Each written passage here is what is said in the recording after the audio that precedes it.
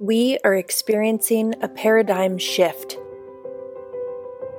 a fundamental change in the way we usually do things. We are intentionally choosing to see the silver lining. Opportunity arises. We can shine a light on the things that weren't working well, on those things that weren't really working at all.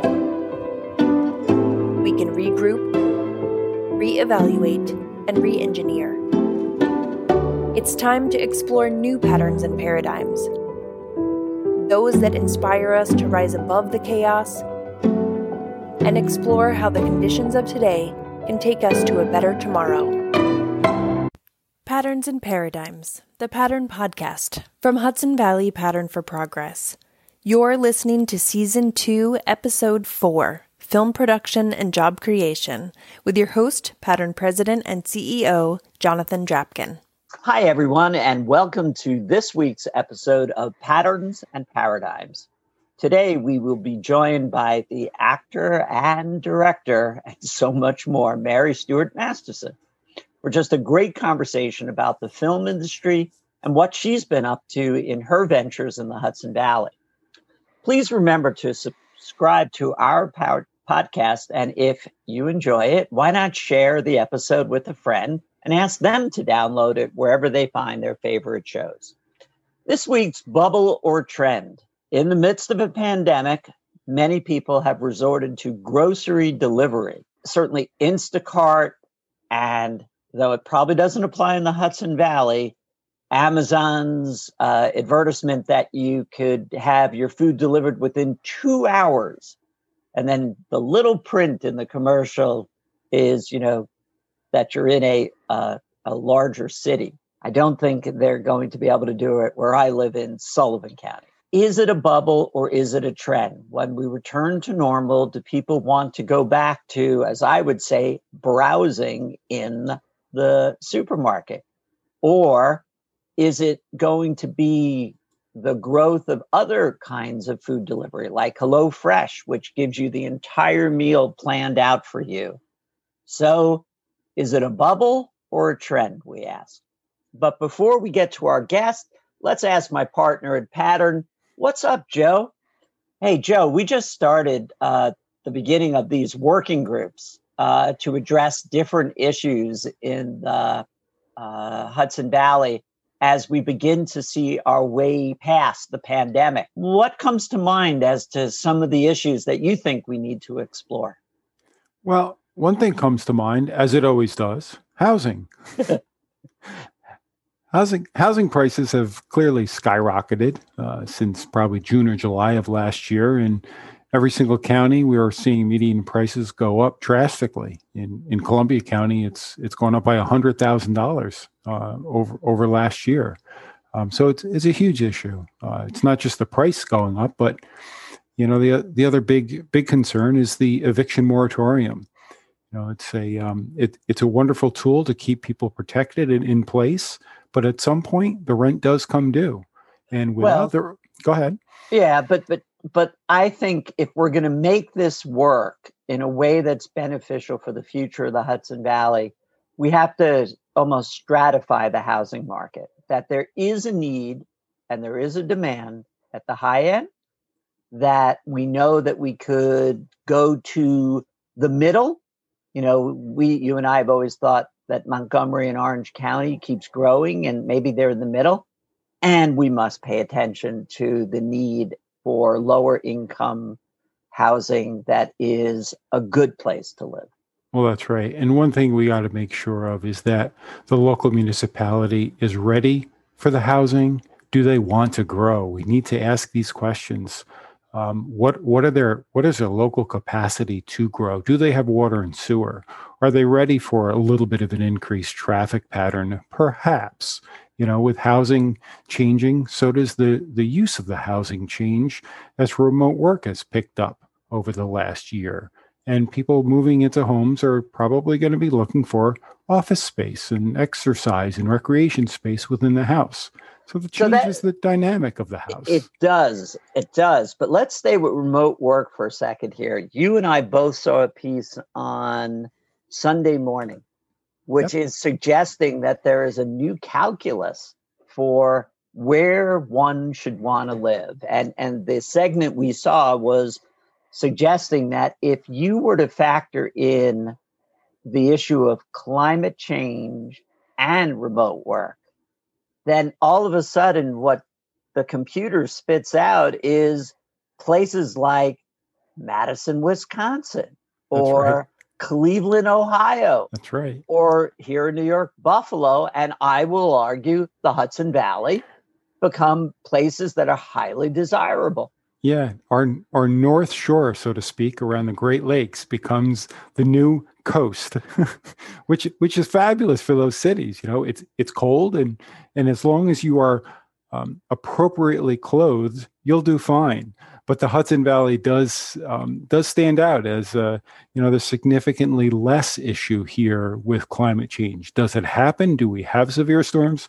Yes, but as compared to other places with extreme temperatures and wildfires and droughts, and we're in a pretty good spot. Hudson Valley's in a pretty good spot. Right. So that means we're going to have to focus a lot of attention on broadband. And this is an issue that involves the remote work. It involves people working from home at high incomes. It involves low income people when they had to switch to virtual learning and they couldn't have access to broadband. I think broadband is now one of the, if not the most important, broadly speaking, infrastructure items. It is, and broadband, globally speaking, are we served? Yes, but the important part to analyze is that. I'm sorry, what'd you say? Are we globally served? I know you were breaking up a little bit there. So I okay. Yeah, all right. Yeah, exactly. Right. Wait. Oh, yeah. So you have to look at what they consider the last mile. And that's the most important part of broadband, is how do you get that fiber cable to the last house on the block? And in rural areas, it's a big concern. But without it, we're going to be behind. We're definitely going to fall behind. So we need to look at the issue, get ahead of the issue, and make these changes now. Well, so housing, broadband, remote work, work, which let's go one step over in the spectrum of work to workforce. We have got to think about the workforce in the Hudson Valley very differently. For sure. The Hudson Valley has always looked at, tourism and accommodations and entertainment as a big sector. It's a big employer here. Of course, we all know that a vast majority of those jobs don't pay a living wage rate. So with that sort of exposed during COVID, we've got to analyze that and take a look at it and say, what are the other jobs that we can have here in the Hudson Valley? And also, how do we, I hate to use this term because it's overused so much, but how do we pivot from someone who's working in tourism or the hospitality section into a different type of job that may and hopefully would pay a higher wage rate? Well, and I would say that with regard to tourism, hospitality, the restaurant industry, they are part of the amenities that make the Hudson Valley a great place to live, work, and play. So we have to figure out, maybe a better way to look at it is, how do we ensure that there are career paths in those sectors so that people can get to higher paying jobs and enjoy a better quality of life, because they were among the hardest hit during COVID. And you have to wonder, build back better in those sectors. Well, okay, yes, we want them to come back, but they've got to have a higher wage. They do. And that's why it's really important when we're pulling together our economic development officials and our workforce development officials, and we're starting to understand how those are so synergistic and how it's so important that they talk to one another as we are pivoting from one industry sector to another and career paths from one to another. But the other important element of workforce to understand, COVID or non-COVID, is the fact that we're losing a big segment of the population in services like water and sewer operators. And I think it's really important that people understand the things that you count on every day of turning on your faucet or flushing your toilet. Somebody at the other end or at the beginning of that end is taking care of that issue. And as those folks are looking to retire, it's institutional knowledge that could go away. And we need to make sure that that stays. And I think that you've hit upon a really good point, which is as the boomers start to age out, there are retirements among nurses, there are retirements among teachers, there are retirements in every sector. And we need to figure out what we're going to do to backfill and where's the bench strength coming from for a lot of these positions.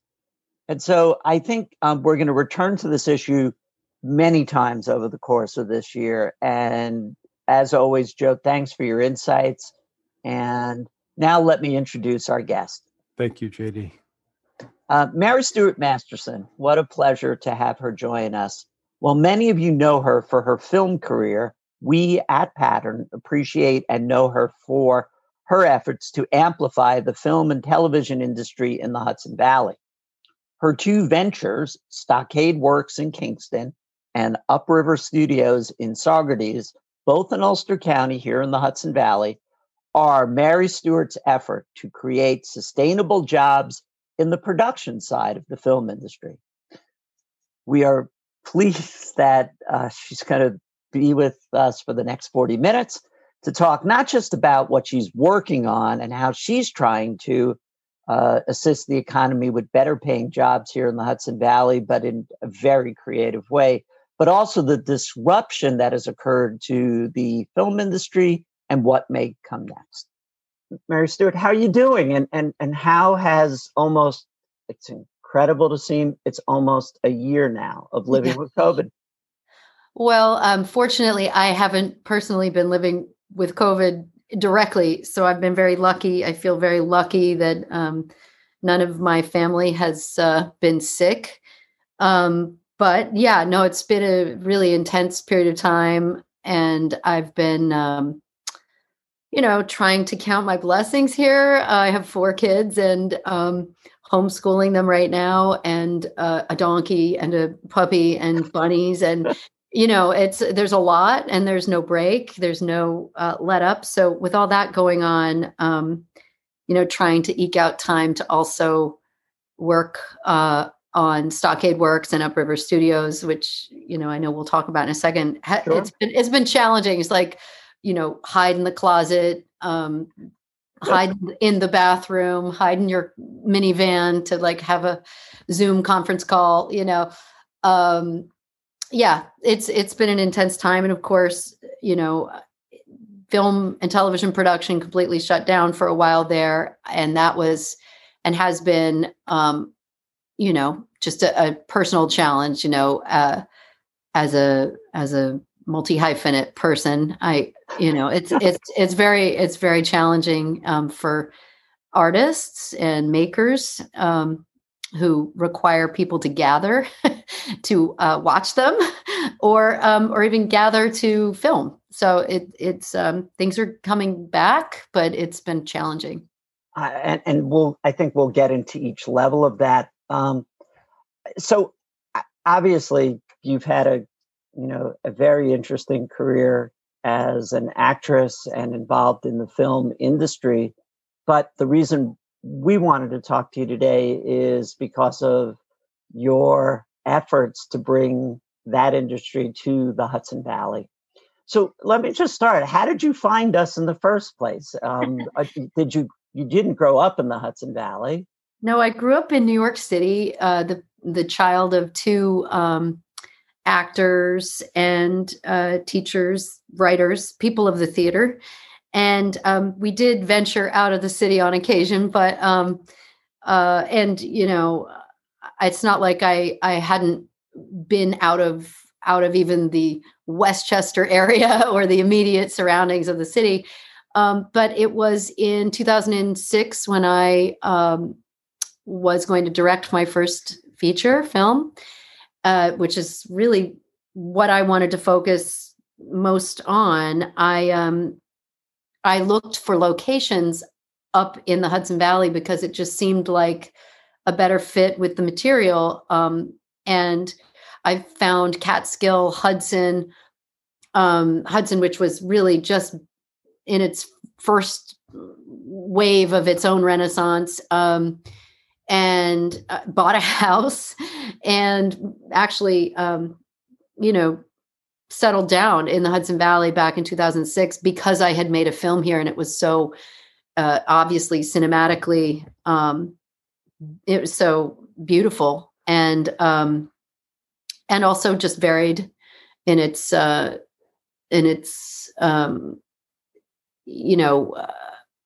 culture.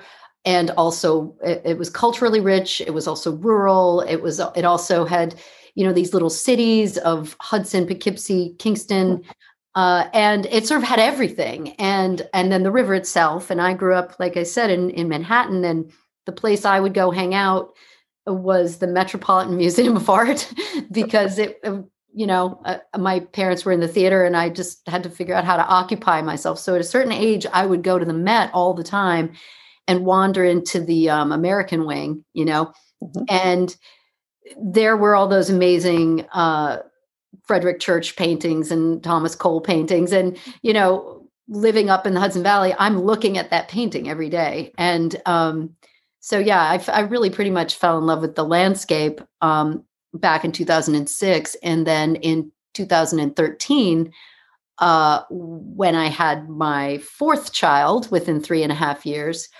I could not be in the city and up in a country. I just couldn't manage it anymore. I really couldn't afford it anymore. So I sold both the house that I had purchased in the country and the place in the city and moved to Dutchess County, which is sort of in the middle because I had been in Northern Columbia County. So that's when I came here full time. And it has been really extraordinary to be able to raise my kids here. And that's in part why I founded Stockade Works, the nonprofit that's focused on workforce development and training, which focuses and prioritizes access and inclusion and ethnically and racially diverse people, if possible. And the focus of my life became nurturing the place that was going to nurture me and my kids. And I really wanted to grow deeper roots in the Hudson Valley and maybe bring opportunity to the place that was giving me so much at this stage in my life. So in 2016, I founded Stockade Works in order to really build the crew capacity locally. And by that, I mean, all the people who work on the set, like the 80 to 150 people who get jobs doing bizarre things to make a movie.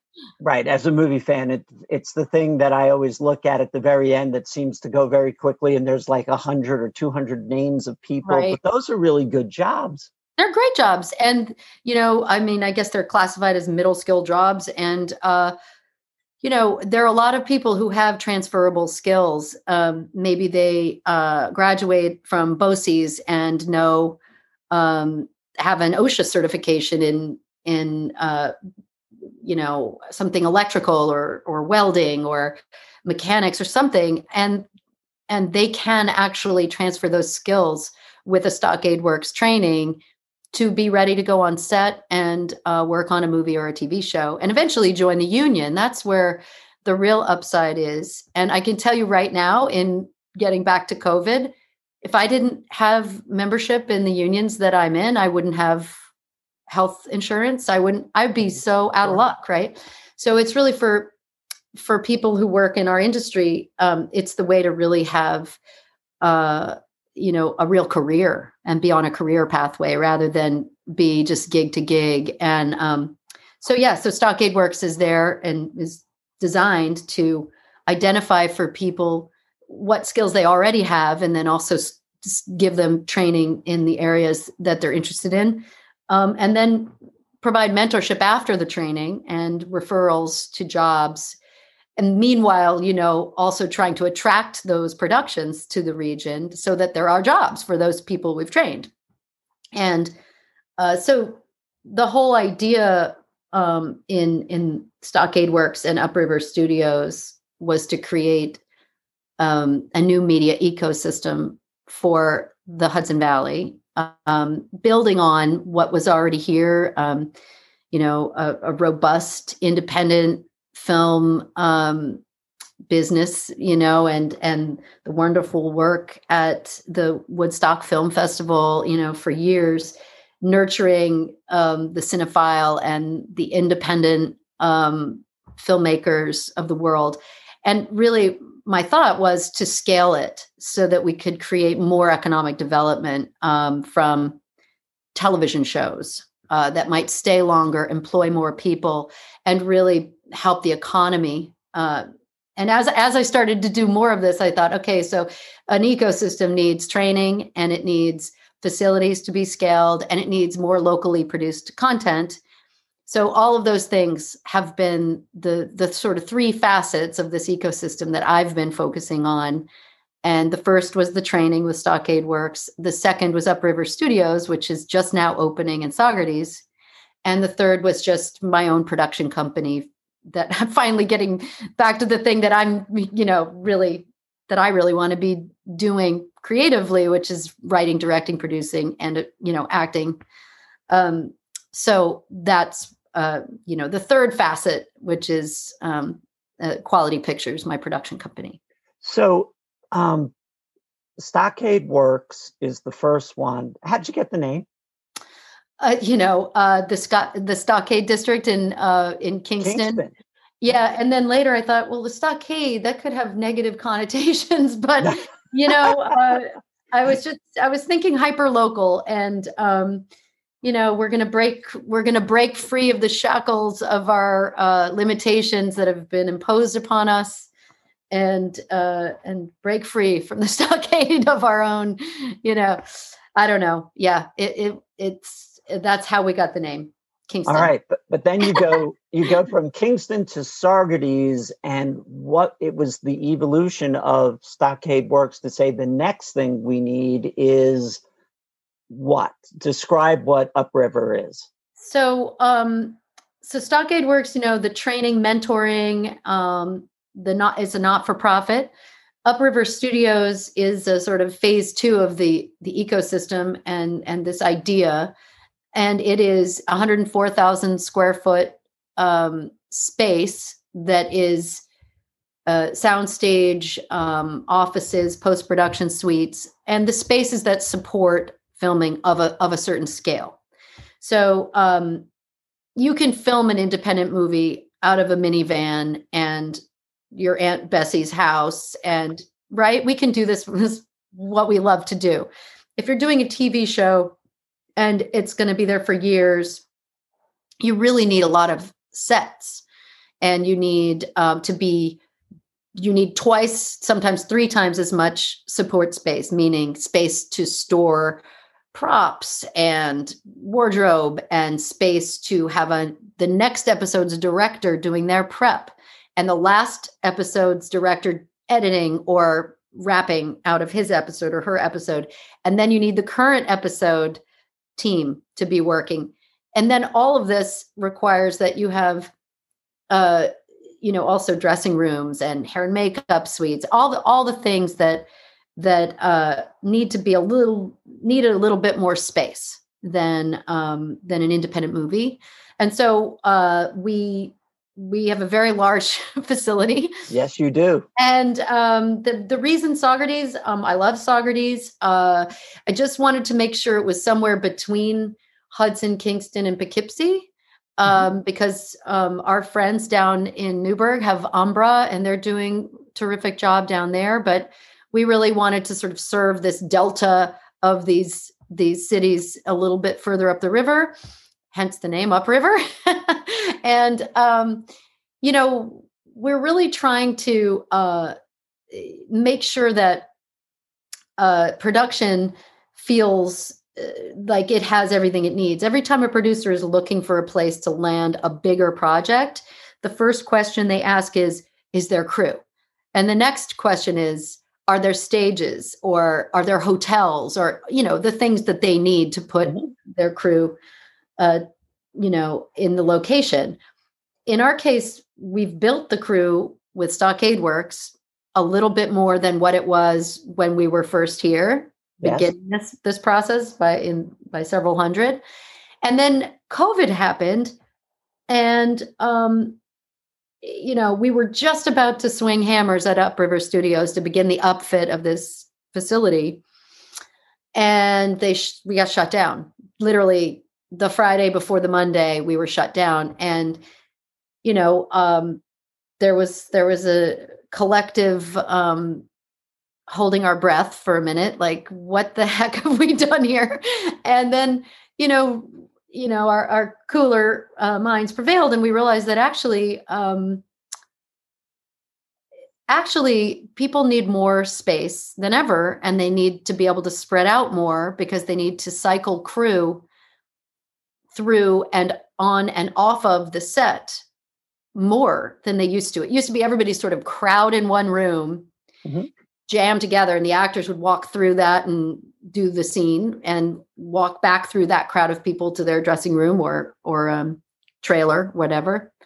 And now you have to work in different access zones. So it's almost like a backstage pass, right? The people who have the all access pass are the people who are in close contact with the actors, and they're tested more frequently and have certain almost like a pod, right? Yeah. And then other departments, let's say the people who go in before the actors, like the set decorator, and usually the set decorator works alongside, but they have to work separately in sequence now. You have to sort of dress the set. Here's your clock. Here's that picture on the wall, check it with camera. Everybody's wearing shields and masks. And then those people leave and have to be well away from the set before the actors come in. And so different groups, different departments are allowed on set at different times and need to clear out and go somewhere else, right? And then those people need to be socially distant from other crew members. So you actually need quite a bit more space to sort of cycle everybody through, feed them, keep them offset, bring them on set. I'm rambling, but it requires more space. And so it's worked in our favor in essence, because all the sound stages in the city were already at capacity, and they're building more right now. But we knew that there was a demand. We knew that television is having its platinum age. We all know the streamers are killing it. But also content, every studio is making content for any platform. So, you might think A&E only makes, a show for A&E, but A&E studios could sell to Netflix, Amazon, Hulu, or put it on A&E. So everybody's in the studio business, everybody's in the streaming business now, and everybody is just dying to make content because there's such a demand for it now, more than ever. And because of the shutdown, there's a pent-up demand. And so that also was going to work in our favor, we felt, because we thought, well, when it opens up and when we finish construction, there is a demand, and we will end up having a large show come to our stages. All right. So take a breath there for a moment, and let me just be clear. Being home, working remotely, it just seems like there is endless things being streamed at the moment. Where did all that come from? If so many places are shut down, is there an inventory of, gee, we're about to release the next series or something? But every time I look at Netflix, here's another thing that we're about to premiere. Well, in fact, yes and no. There was a big pipeline of productions that had been either finished or mostly finished that might have been shut down, that maybe just needed to to film the last couple of episodes, let's say. Mm-hmm. And so they did a ton of post-production on all the work that was in the can, and staggered the release of these shows. And then when it started to come back, when production opened up again, it was largely a lot of shows moved to Eastern Europe. Some people went to New Zealand. A lot of shows went to Canada because they had really good quarantine rules and very low case numbers. Mm-hmm. And it was the pickle really was, how will the insurance work? You have to have insurance on a production, right? If you can't get a bond or get your production insured if nobody knows who's responsible for a COVID shutdown. Sure. Right.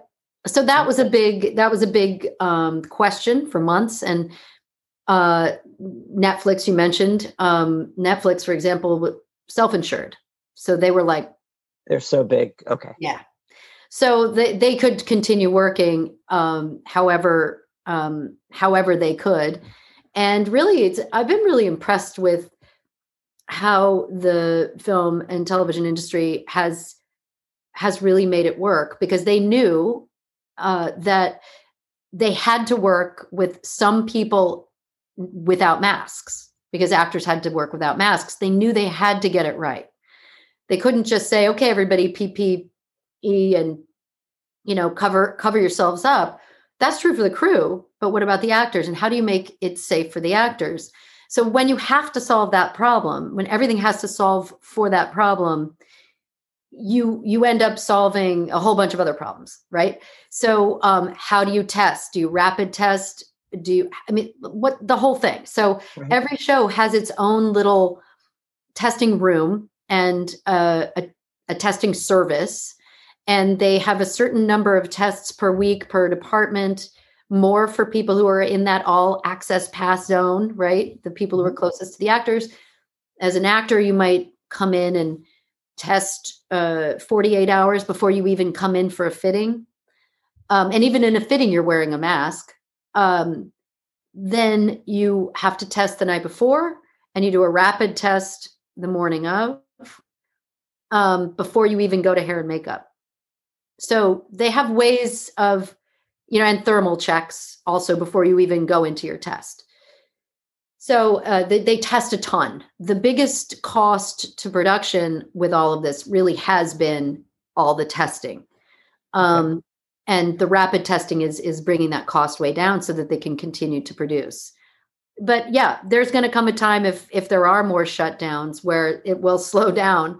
During the beginning of COVID, there was a huge uptick in development, which is basically people writing, pitching, getting their projects bought, and then, developed through pre-production, getting ready to shoot. And development includes writing, it includes casting, all those things you can do before you actually go into production itself.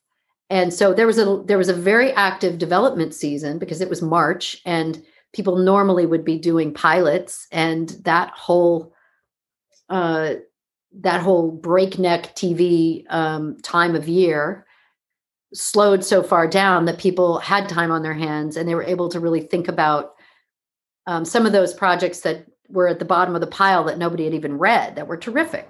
So it was actually, many people talked about feeling it was a very fertile time with lots of good ideas and interesting material coming to the fore. And so that was good. And then things went into production. Some got shut down and came back. I think things are cranking back up, and it's it has been very, very successful as an industry at working through the pandemic. So like every other sector, there's going to be disruption. And for me, disruption is it's not disrupting like the production of something. It's a good thing. Disruption means it causes you to rethink how you were doing something. Yeah. I am a huge movie fan. I love going to the movie theater, but it seems as if my movie theaters might be in peril. And, with what are two recent examples were like Wonder Woman and the new Denzel Washington movie, whereby the agreements for how long it's in the movie theater and before it gets onto, pay-per-view and then HBO or whatever. Do you think we're going back to movie theaters the way they were, or I think, what, it's interesting. It's a good question you ask. And I think prior to COVID, box office had dwindled quite a bit, except for those tentpole productions, those Marvel movies, that you just always want to see in the theater, 3D movies or whatever, or date night horror movies. That's the strangest thing to me anyway, but like, whatever. But I think that why, you've never wanted to do Scream or something? I listen, I would do it. I would not watch it. I get so scared. I get so absurdly scared at horror movies that they literally haunt me. I'm too sensitive. But my point is that I think prior to COVID, there was already a real problem at the box office, and many times films would be released in the theater that weren't those big, huge blockbusters, right? Just to qualify for Academy consideration or awards consideration, just would have to just the minimum number of weeks. Now there's an exception for this year. I don't think that will go away. I know that those films will come back to upstate films, and they will come back to our art house cinemas, and those films will be in theaters. But I think regardless, but I think we're going to actually want to go back to the theater. I think we're going to be so hungry for that experience that I imagine that it will actually bounce back more than anticipated. That's my guess. But in terms of like your original question, they will have to be in theaters to qualify. I think there is a natural and healthy relationship between the exhibitors and the Academy and those entities. So, because it's a whole sector, both theatrical release of films and also theaters like Broadway and dance and everything else. I'm very concerned about their health and wellness going forward, and the need for real economic help. So let's pretend that we're eventually have COVID and the pandemic in our rearview mirror, and life is back to, just like your flu shot. You just get your shot once a year, but you're not wearing a mask every day. Are there changes to the film industry that either you wanted to see that have an opportunity to happen, or they're just changes that have happened that maybe weren't your idea per se, but the way in which movies are made or television shows are made, is it going to change? It's funny because when it first happened, I thought maybe this is finally the time that people will look at the insane way that we go about production and change it slightly. And by that, I mean the average work day, the average work week on a show shooting in the city, for example, is like, 75, 80 hours. That's, full-time equivalent. That's 2 plus. So that's crazy. And also not that productive. So if you're making art, it's not like, art by the pound, right? You need to be rested and have ultimate proper cognitive function and have all the cylinders burning. And you also can achieve quite a bit more in less shooting time if you have more time to sleep at night and prepare for your next day, both from the acting standpoint, the directing standpoint, the crew, everything. And so there is something called French hours that I'm a real fan of, which is sort of a straight 8-hour day instead of the actors get there at 5 a.m, the crew gets there at 7, and you shoot till 7, and then the Teamsters go home at 9, and this ridiculous day. It's usually a 20-hour day. And instead, it means like within 10 hours, you arrive at work and the last person is off the set within 10 hours, and the actors are well rested. You have one meal at the end of the day, not in the middle of the day, that people in France, like the reason they call it French hours, they would start work for 8 hours and have a big meal with the crew with wine and food, and everybody would have this tremendous esprit de corps and go home, and it would be a very rich experience. That is so not American. It's so not like most productive, but it actually is. You can actually get the same amount of work done. And so I thought, oh, this is going to happen. And people were talking about it as a way to optimize people's immune function. Uh-huh. And that you wouldn't have people touching food all day long on the craft service table, or sit at lunch in the middle of the day and eat a huge meal and then get all tired, expose themselves to each other in terms of like eating too close together and stuff like that. So there was talk of it at first. Their workaround was, instead of French hours, they eliminated lunch so that you would have to give you would have a menu that you would receive in the morning, and you would have to hand it in by a certain time, and your lunch is sort of almost delivered to you wherever you are. Mm-hmm. And so it's more like takeout. and that's interesting. I think it would be better to work shorter hours and less waste, more focused time. I would require that people are more prepared. There are some things that are happening on the set already as a result of having to work in this weird way I mentioned earlier, which is you might have the camera crew and the DP, the cinematographer, and work with the director and really, really carefully design exactly what's going to be in the frame, almost like you would in the olden days, before digital media. Uh-huh. And because you'd have film and it's expensive. So you'd only shoot exactly what you need, and you would only build the set for exactly what you were going to see. And it was all very, very, very designed back in the MGM days. Mm-hmm. Everything was very designed. And we could use a little bit more of that. And I'm not saying I'm against verite or working in a way that's a little loose and improvisational. But having better preparation, especially on television shows, is good for everyone involved. It just makes for better work, more decisive work. And, as an actor, I think, they're supposed to be locking the scripts much earlier. Mm-hmm. Before COVID, you might get a rewrite while you're in the makeup chair, and it's like this long, a huge speech. And you're like, oh my God, how am I going to do this? So that's good, because they have to make sure it's prepared. All departments have signed off on it from COVID safety through that lens, to think of it. Is it safe? Is it well planned out? And so it does require that people are more prepared, and in a way that's very pleasant.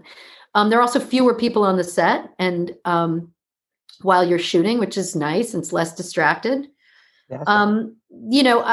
In terms of your other question of whether you could work with smaller crews and those kinds of innovations, some of those things are actually true and are already in use on independent films and non-union films. But in fact, there might be, you need a deeper bench if people are going to get sick and that sort of thing. So you actually need to cover yourself in different ways now with COVID than you used to. Help me understand a couple of economic questions. So first, I think you said, doing a TV show or a series. And I've been told, though I have no authority on this, that if you can get a television show, that's the home run to be produced, because it's there hopefully, it gets renewed. But, I think The Walking Dead is an example in Atlanta, if I have it right. Georgia. Okay. So that, it was like a long run and it produced. Why are they so important to land one of those? It's obviously much longer in duration than a movie, but what makes it different than a movie? Well, mostly it is duration. It's also, when it's a TV series, people tend to make their home where they're filming. And as when you live somewhere, you're paying taxes, and your kids might go to school there. Your whole family is there. It's more than a person jobbing in and sleeping on someone's couch for a couple of months and then going back where they're from. So there's something that just does. There's definitely studies out on the multiplier effect of production and long-term production, like a TV series. I think mostly it's duration. TV is the order of 13, or in a network show, over 20 episodes of television is like 10 movies. Okay. That's like doing 10 movies a year. So it's such a different order of magnitude that it's just hard to even believe. Also, if you're in a place longer on a TV series, you do have to have more sets built because of weather and because it's just for ease of filming. If you're going to be at the person's house 10 times in an episode, you might as well build the set and control the light and control the weather and come in and out of it as you please, and own it, right? The person's house that you shoot when they come out on the lawn and pick up the paper in the morning in that scene, you shoot that on location, but the whole interior of the house is going to be on a soundstage. The show I was doing last year called For Life, that is in New York City, it's a prison show. There's 17 sets. They shoot on location this much, like a day. And then the rest of the 8 to 9 days of an episode are all on the soundstage.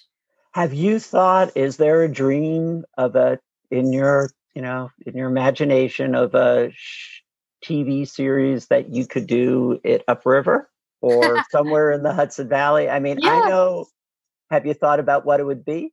I have a lot of ideas. I still have to, like everyone else, try to sell my work. And I have a few projects that are out there going. We're pitching and trying to get set up. But ironically, I'm pretty sure I will be the last person to work at Upriver because we'll have a show in there, and I doubt I'll get the call to be in it. So I'll just be grateful that there is a show in town, and and then I've written a feature that needs a soundstage. So maybe they'll let us shoot there between seasons of someone else's show. But it would be great if I could do that. That would be really fun. All right. Well, when I last saw you, it was just before COVID, and you made this passing remark to me in which you said it would be great if we could get a little snip of people who have filmed in other places outside of the Hudson Valley, and they could just say, I wish I could be filming in the Hudson Valley. Yeah. I think I got that right. Yeah. Is that a project? Is that a project we could do as a fitting way to come out of COVID? Yeah. And then as a marketing piece to try to, and what would it look like? And, because it may have just been an off the cuff remark, but no. It's definitely something that's in the works. This idea that, people in various locations filming who actually live in the Hudson Valley would say that, they'd rather be filming in the Hudson Valley. But we actually have other plans with hashtags and this and that we're planning to sort of launch soon. And I'm not at liberty to share because everything's a groupthink situation. But yes, I think you're absolutely right. Definitely need to promote it as a region. But I think it's doing pretty well. Like the Hudson Valley is like the hottest real estate market in the country. People coming up here from New York City. Yeah. There's a lot of crew who actually relocated up here because they weren't working in the city. Oh, you mean specifically within the film industry among this group of people migrate? Yes. Yeah. And so people reach out and say, oh my gosh, I heard you're doing this thing. Do you think there's any way? I'm like, yeah, there is going to be a way.